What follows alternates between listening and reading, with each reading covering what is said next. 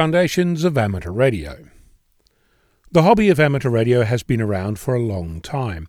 It was here before I was born, and it will be here after I become a silent key. The same is true for you. While there is a recurring discussion about the death of the hobby, the reality is that our community changes continually. People come and go all the time. Reasons for change are as varied as the number of people you care to look at. From interest through to family, from money through to time, from boredom through to excitement, from life through to death.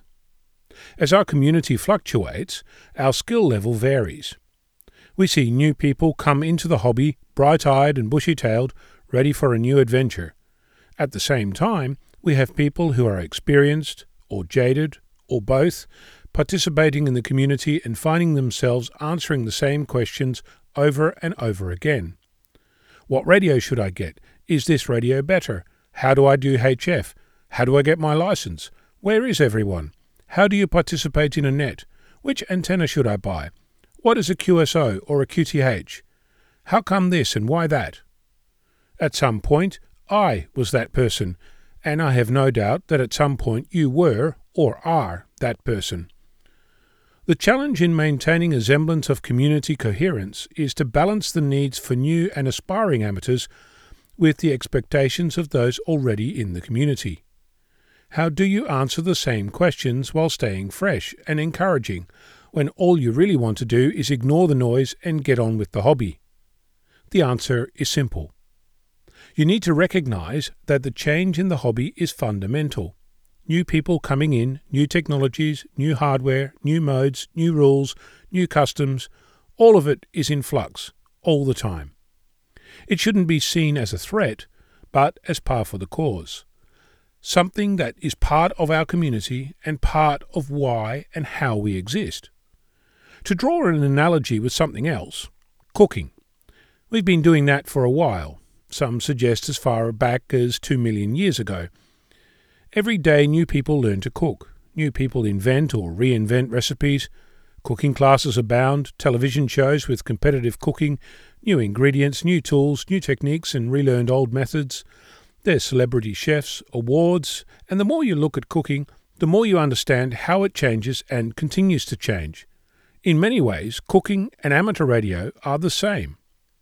The idea of teaching your child, or a friend, or a person on social media how to cook something is accepted as how it is and how cooking evolves.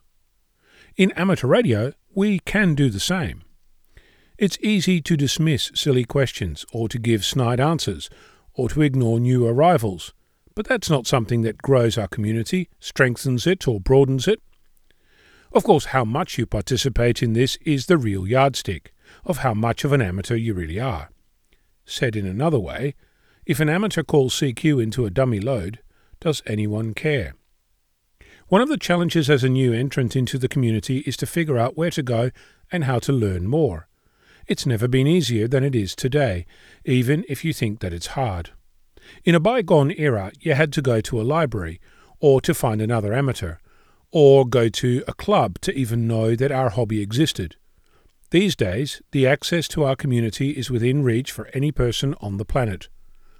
We have endless resources in the form of websites, books, both electronic and paper, clubs, virtual and physical, social media, podcasts and articles such as this, video channels, and an endlessly growing and evolving community that cannot help but document its adventures and exploits. Amateur radio today is as close as the nearest search engine and as far as you want to take it.